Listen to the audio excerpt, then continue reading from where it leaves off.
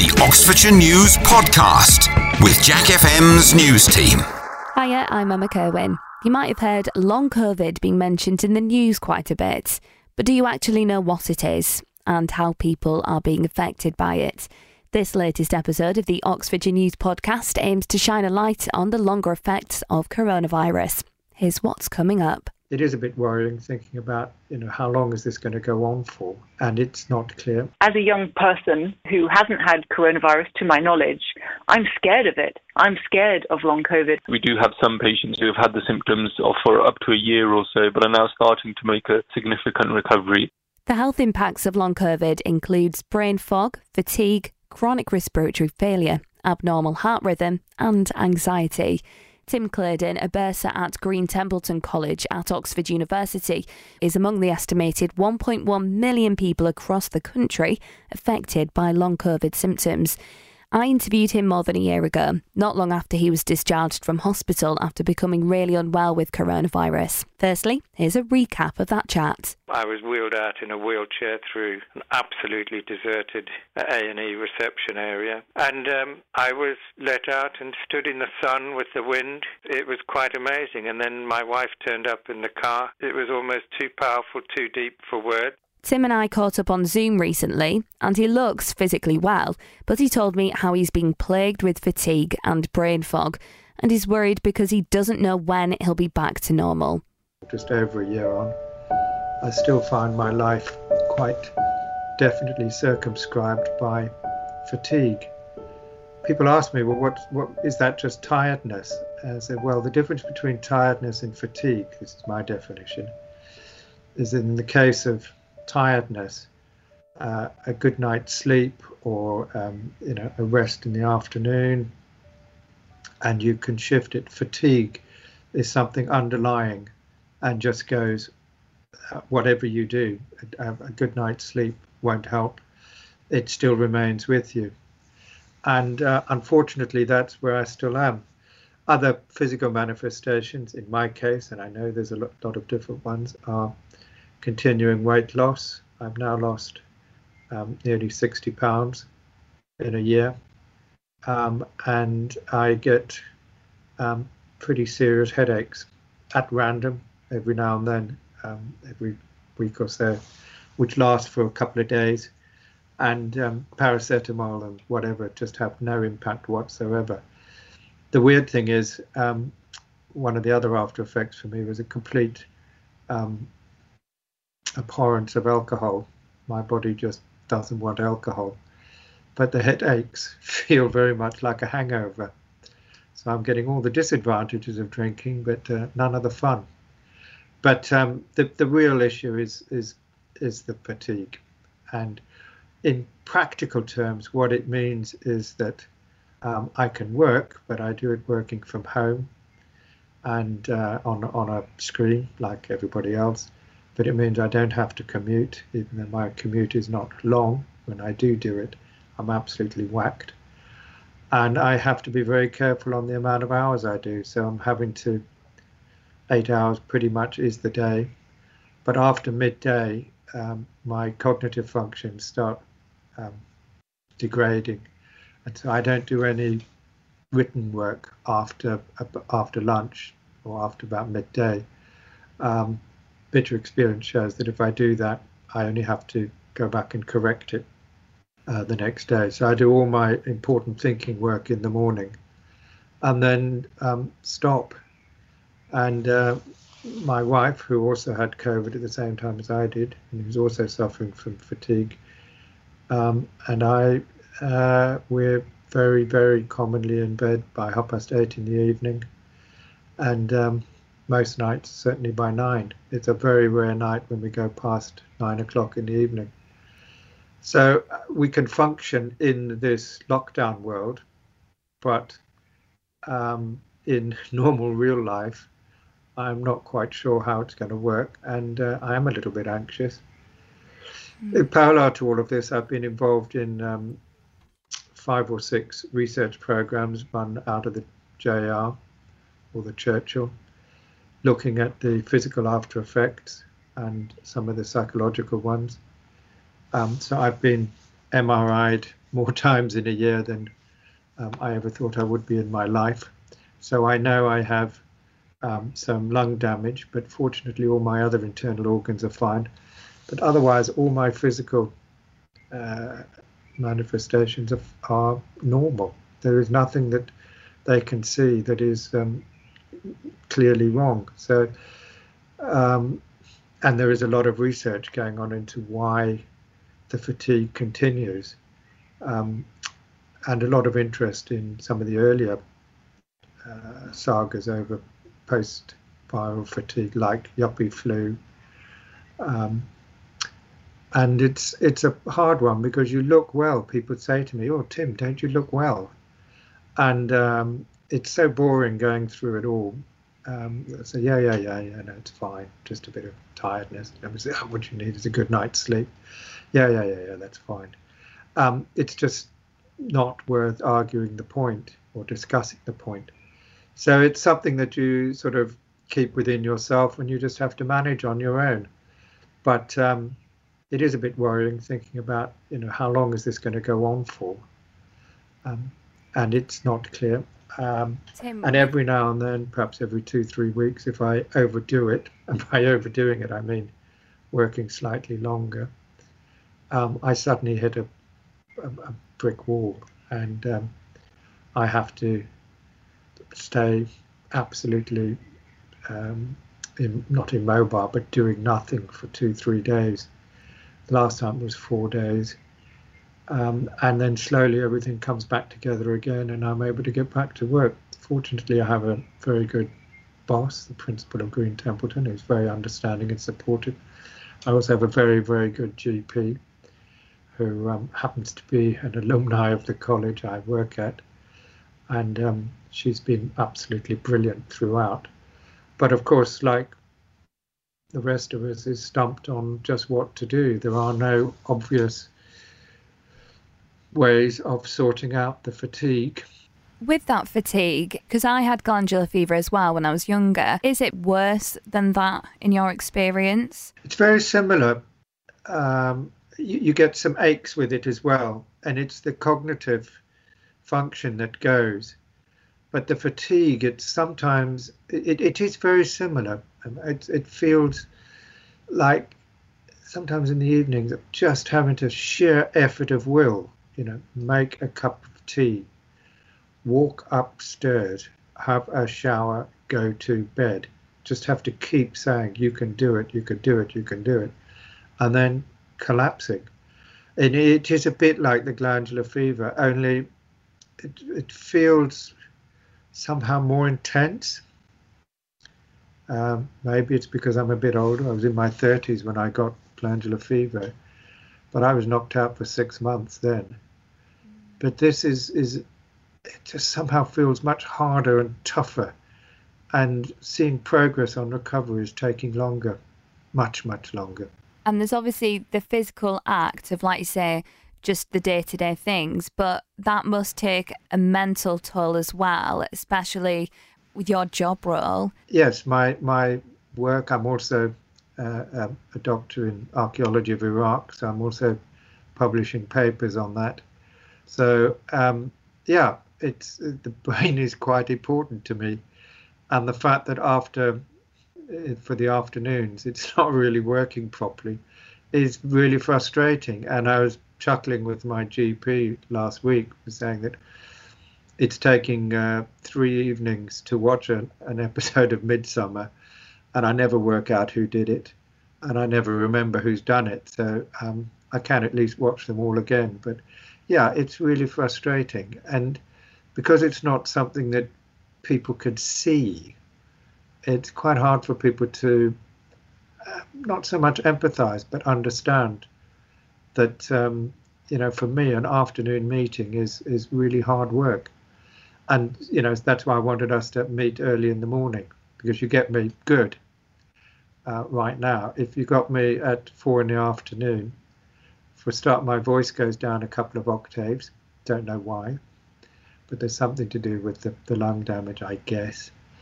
I just get slower and slower. It's a bit like, when you had the glandular fever after effects.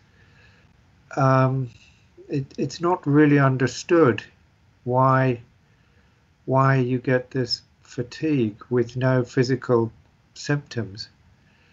I've had numerous brain scans. I'm lined up for another set of more detailed ones. The research team say, well, it's something to do with the virus jumping the blood membrane barrier. When you lose your sense of taste and smell, that's a neurological damage. No, there's no real understanding of what it is. There's no tablet you can take. Pace yourself seems to be the only advice that can be given. So I'm waiting to see what the long COVID clinic says. I'm hoping they take me on the books, but I know they've got a lot of people, and I'm probably not one of the more serious ones. But I'll be very interested to see what they say. But no, my GP, for all her brilliant support and understanding, there's not a lot she can do. Do you think that more people could be unaware that they're suffering some symptoms? I think there is a way of pretending it's not there. So I suspect there are more people with it out there, particularly the fatigue. You could disguise it with a drink, and a bit like you do with flu. You think, oh God, have a quick snifter and I'll be okay, and it powers you up and gets you going. And of course, with the flu, in the end, you recover. With this, I think you could probably carry on and just think you're really tired. You could say, well, and to a degree, I think it's true. People are fed up with Zoom. People are fed up with lockdown. There is a general weariness out there. But I think if you had it really badly, you would know. And particularly the headaches, they are very powerful, or in my case, very powerful. I think it's just putting all the bits together and thinking this isn't normal. This isn't how things really work. I say to my GP and the research people, I'm 61. I've lived in this body for a long time. I kind of know what is and isn't right, and this is not normal. So I agree with you. I think there probably are a lot more people who've got it, but haven't put the two elements together, or who are frightened to do so because it will impact on them being able to carry on working. I have a brother who's in a situation like that, where his employer is not terribly sympathetic, and to say, oh, I need to have restricted working hours is not really acceptable. So yeah, I think there's a lot of reasons why people might be not wanting to confront it as an issue and identify it. And also, there is the horrible reality that there's not much that can be done. So, well, I'll wait and see when I get to the long COVID. It's taken a year for us to really get to the point where it's recognised as an issue. So it's a tricky one. You mentioned how Oxford has been supportive of you, and then how your brother isn't as being supported, which I'm assuming will be reflective elsewhere.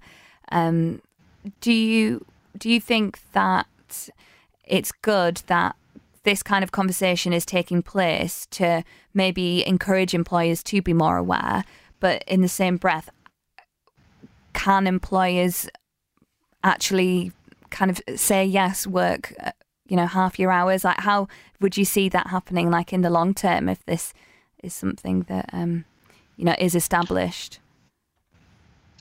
I think there's two things probably need to happen. I mean, I get it, all of us trying to run a business. I am as well. We've been very badly hit. All businesses have been very badly hit by COVID, so we're all under stress. But I think there's two things that would be really helpful. One is for long COVID to be recognised as an issue. It's a difficult one at the moment to put on a sick note.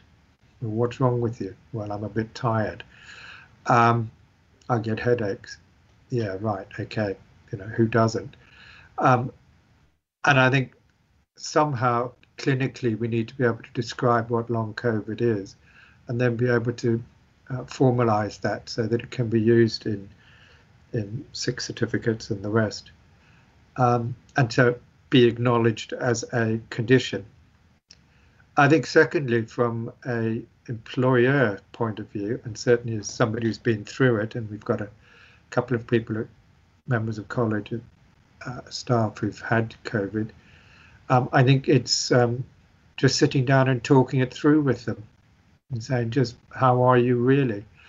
Because the temptation to say, yeah, I'm fine, I'm fine, Tim, I just want to come back to work, is there, because people are worried about their jobs.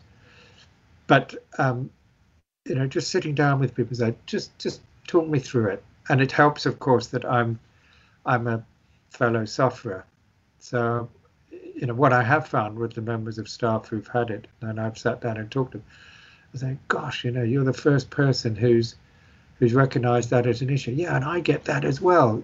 Things like suddenly losing my sense of taste and smell again, and I get that occasionally. It only lasts for a day or two, but it's weird. And so, what are you going to do? Tell everybody? No, but it's not right. So I think sitting down and talking to your staff, how is the fatigue? How are you? Some people have mental issues, mental well-being. It can be depressing. This is just going on and on and on. It's pretty debilitating on a social life. If you're having to look after kids or you're a carer, the burdens are all on you. So I think that the two things I would recommend, one is, let's have a clinical description of this so that it can be recognised.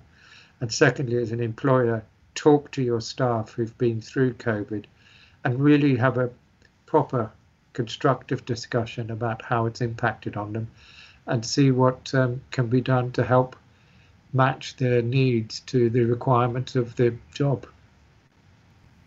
How optimistic are you for your future and regaining a bit more of the old Tim back?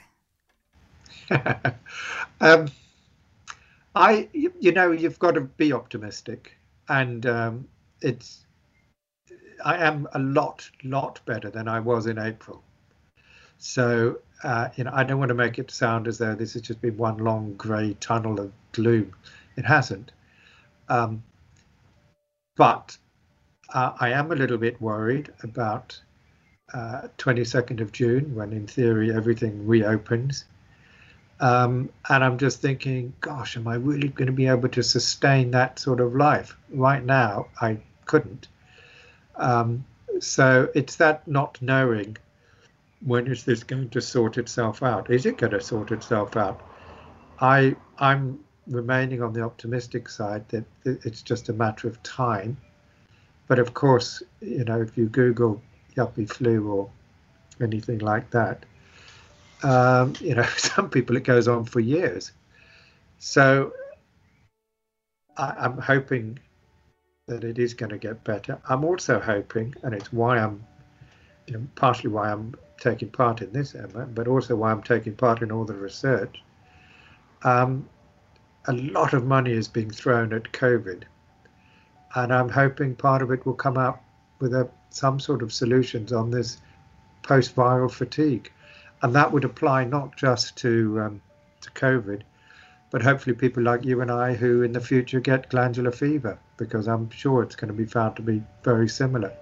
So yeah, broadly speaking, I'm optimistic, just a little bit worried about the path towards the moment when the old Tim comes back again.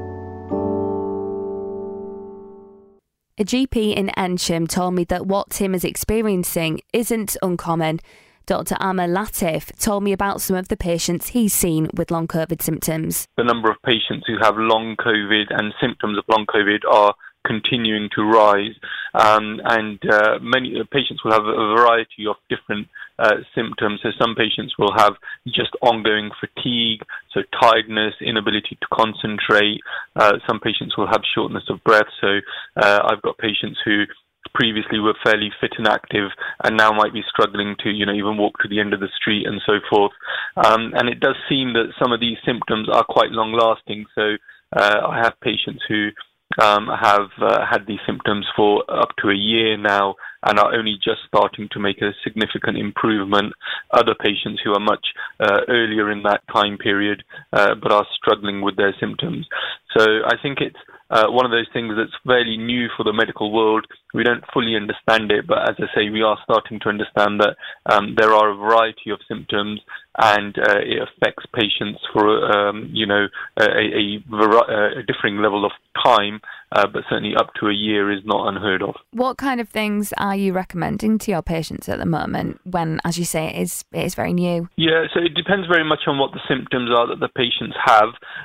Some of the symptoms can be managed by access to some services within Oxfordshire, and patients can speak to their GP or healthcare professional to find out about what those might be.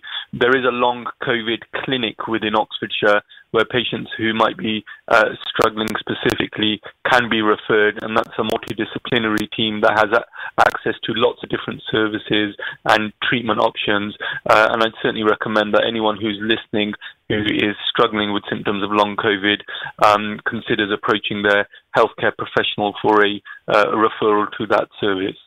Are the patients that you're coming across quite worried about this? So certainly that seems to be one of the things that troubles patients the most, and understandably so, is not knowing at this stage what the natural recovery will look like. And the reason is we just haven't seen enough patients to be able to fully understand that. We are finding though that lots of patients do make a full recovery, and as I say, we do have some patients who have had the symptoms for up to a year or so, but are now starting to make a significant recovery. So what I would say to patients out there is if they are having significant symptoms, that actually there is help available, do go and seek the help, and we're confident that with the right help we can help all the patients that need it. We know that there's going to be an independent public inquiry into the government's handling of the pandemic. Do you think that long COVID should be a factor of that?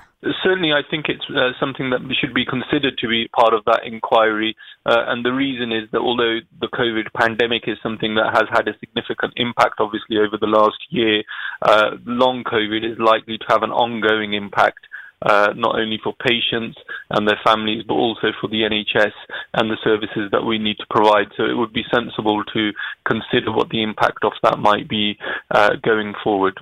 Dr. Latif is recommending that anyone who might be struggling with long COVID to speak to their GP, as they could be referred to the long COVID clinic in Oxfordshire. Currently, around 15 to 20 patients are being seen at the clinic each week. It's based at the Churchill Hospital and includes a team of doctors, chest experts, psychologists and more, as you'll hear in this next chat. My name's Emily Fraser and I'm a chest consultant and I'm the clinical lead for the post-COVID clinic in Oxfordshire. I initially started the clinic last summer really to follow up patients who had been discharged from hospital because we were worried about their rehabilitation needs and kind of long-term lung complications. But early on realised actually that there was an awful lot of patients in the community who were really struggling with their symptoms, who had never been admitted to hospital. And so initially started seeing these patients individually, but then realised how very complex they were and that a multidisciplinary assessment was required. And so then I joined forces with the Emma, and then we got a team essentially on board to be able to essentially holistically assess patients. So within the clinic, what we aim to do is take a very careful history, assess their symptoms, make sure that we investigate them as appropriately, but also start with the management of their condition. So making sure that they see physiotherapists, occupational therapy if need be, psychology or psychiatry. So that's essentially what we do in the clinic. Yeah, so I'm Emma Tucker and I'm the post-COVID rehabilitation coordinator for Oxford Health NHS Trust. So we work in Oxford Health and we're the community trust, and we initially sort of set up a service to be able to support patients on discharge from hospital But in the same way that Emily has said, we quickly transitioned to recognising the growing population of patients suffering with ongoing symptoms that hadn't actually been admitted to hospital, so then sort of diagnosed with long COVID. So we have been lucky enough to start working, collaborating with our chronic fatigue colleagues and our psychological therapists to be able to establish a fairly well-rounded rehab model to support these patients with the multi-complex symptoms they're experiencing. So often what we will do is we will initially see them within the clinic, undertake the assessments, but then after that, there will be the rest of the rehabilitation will occur within the community, within Emma's team, so they can be supported through their recovery.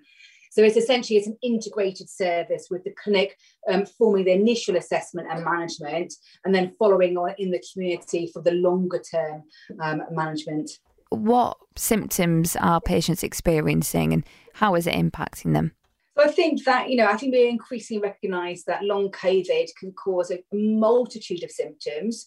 So fatigue and breathlessness are really predominant problems, but actually patients will often have, a fairly long list of things that are bothering them. So, depending on who we see, they may have, so breathlessness is a predominant symptom. It may be fatigue. A lot of people are suffering with chest pains. Some people have chronic cough. Brain fog is a symptom that's often mentioned.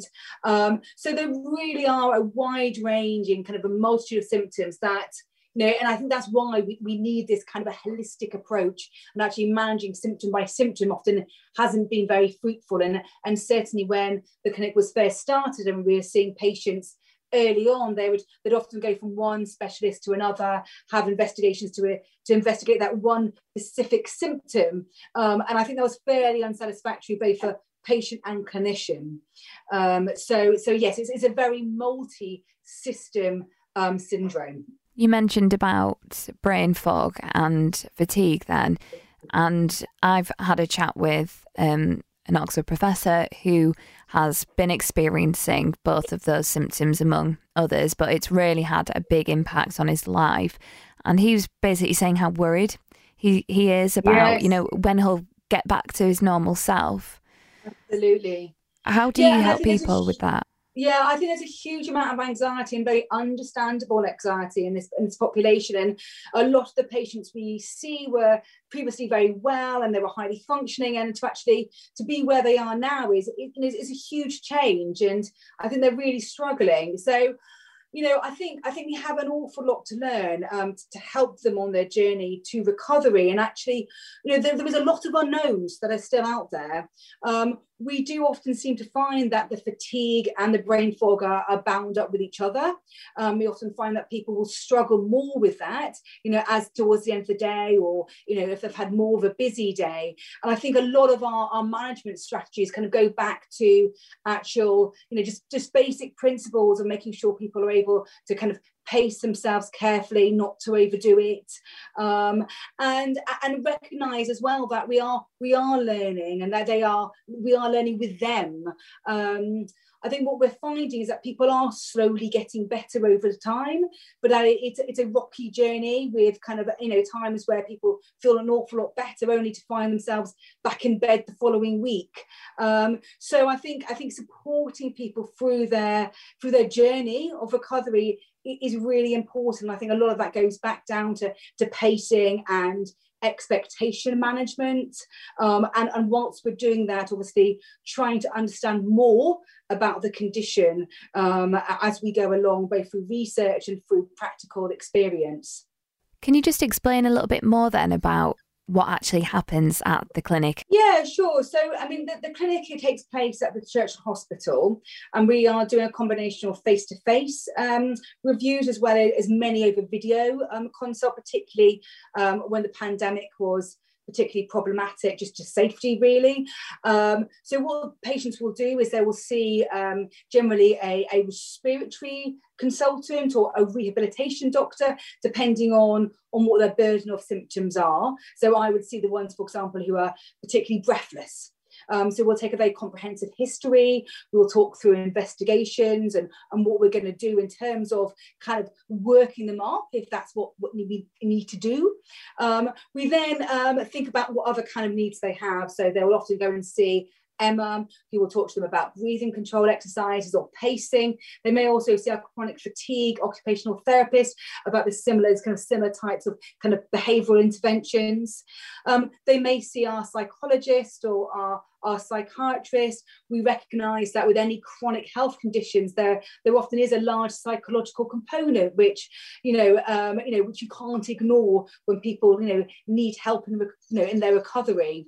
And then after that, we make decisions regarding their further management. So we do that both in the clinic, and we also do that as a team afterwards. So we have a big multidisciplinary team meeting where we can discuss the patients and just decide on what we think the best plan is going forward, particularly regarding their rehab within the community. Emma, can you just talk me through a little bit more then about your role and how it is helping people? Yes, absolutely. So as Emily said, so one of the consultants will see them in clinic, and then often they'll come through to me. And I'll one of the first things I want to know is how those symptoms are affecting them right now and their day-to-day life. And then I'll try and support them with some symptom management techniques. We'll talk through different ways of managing their breathlessness. We'll talk about how to sort of plan and pace their days in order to be able to aid recovery.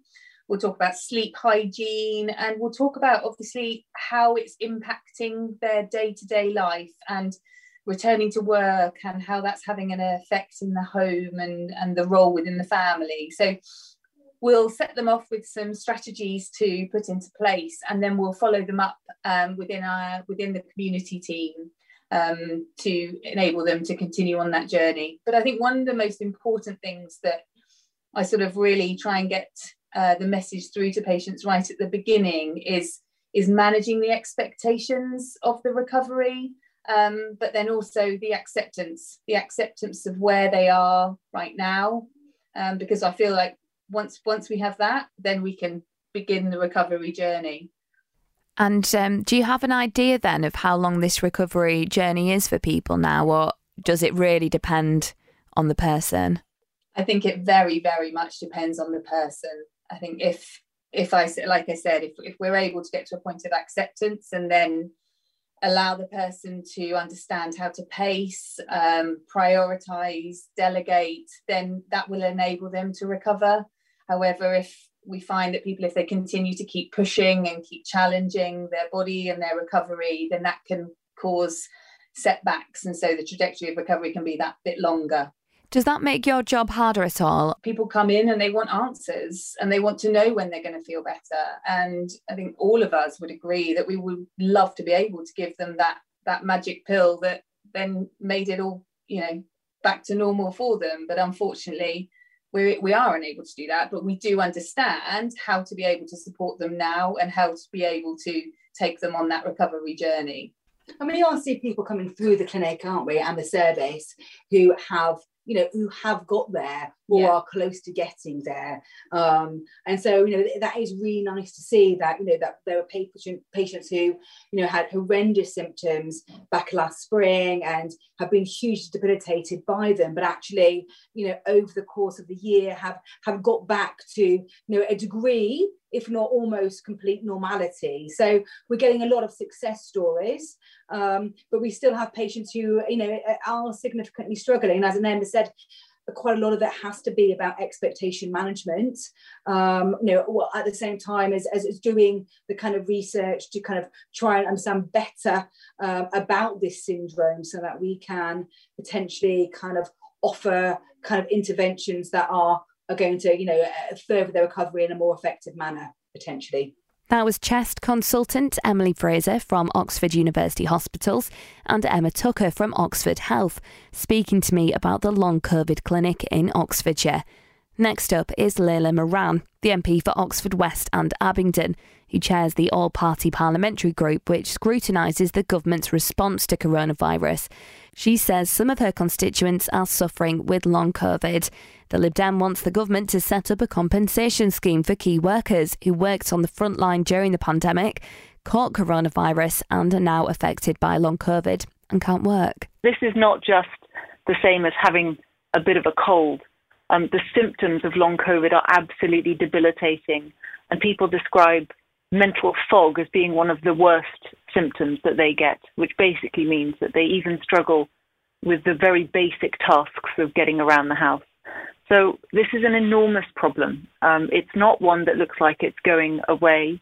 The latest ONS estimates suggest that there's 1.1 million people in the UK living with this now, and there's a huge range of symptoms. I've just described a few.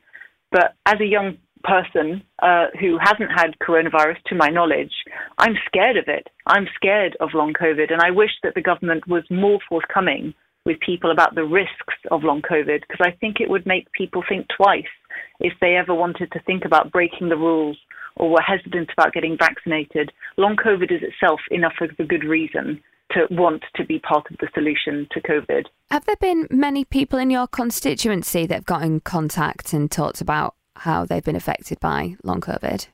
Yeah, there's been a few, and there is a little bit of a group. They've asked not to sort of be publicised as such, but it tends to be people who found each other online through other groups. And there are two sort of big groups. There's a big long COVID support group that contains tens of thousands of people. The last I heard, it was in the order of 30,000 people. And that was from across the world, but then people have found each other. There's also a group for children.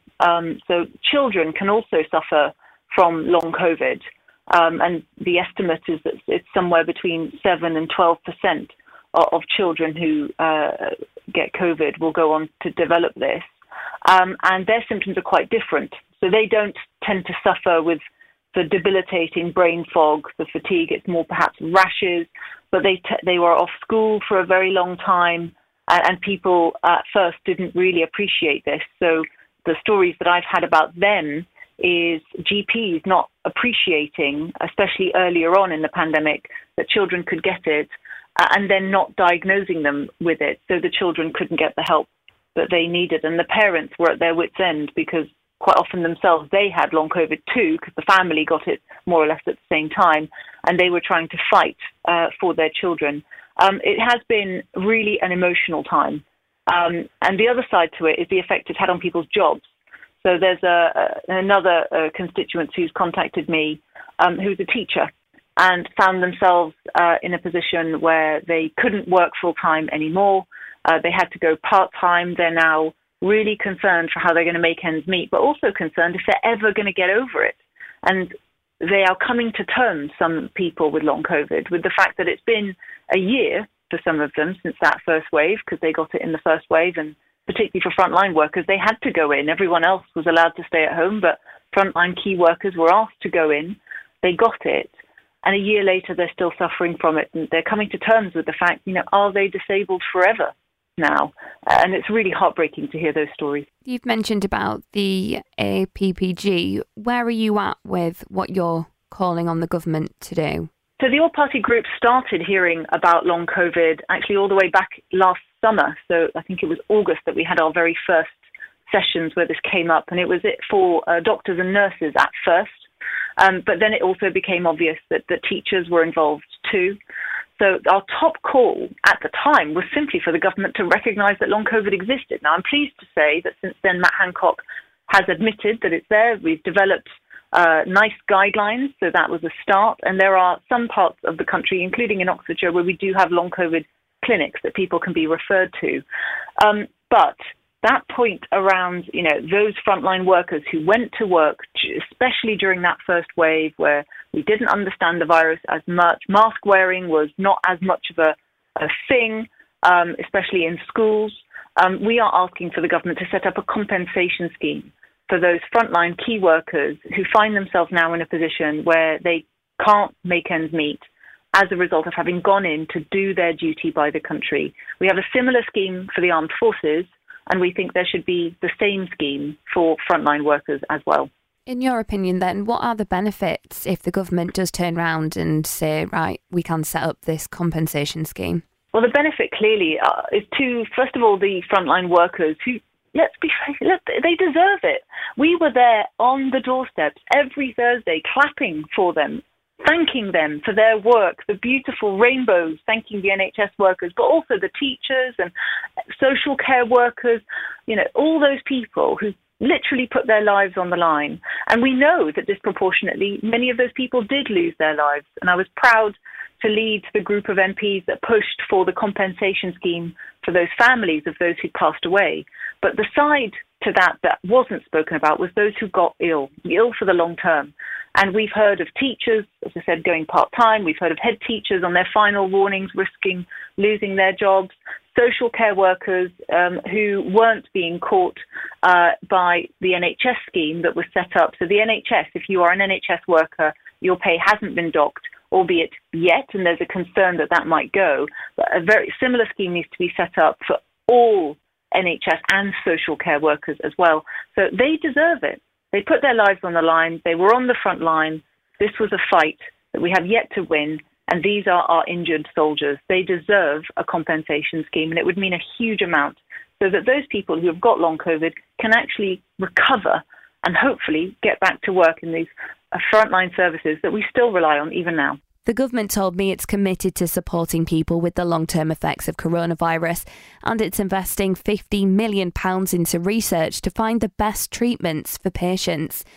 If you think you've got any symptoms of long COVID, please listen to the experts in this episode of the Oxfordshire News podcast and speak to your doctor.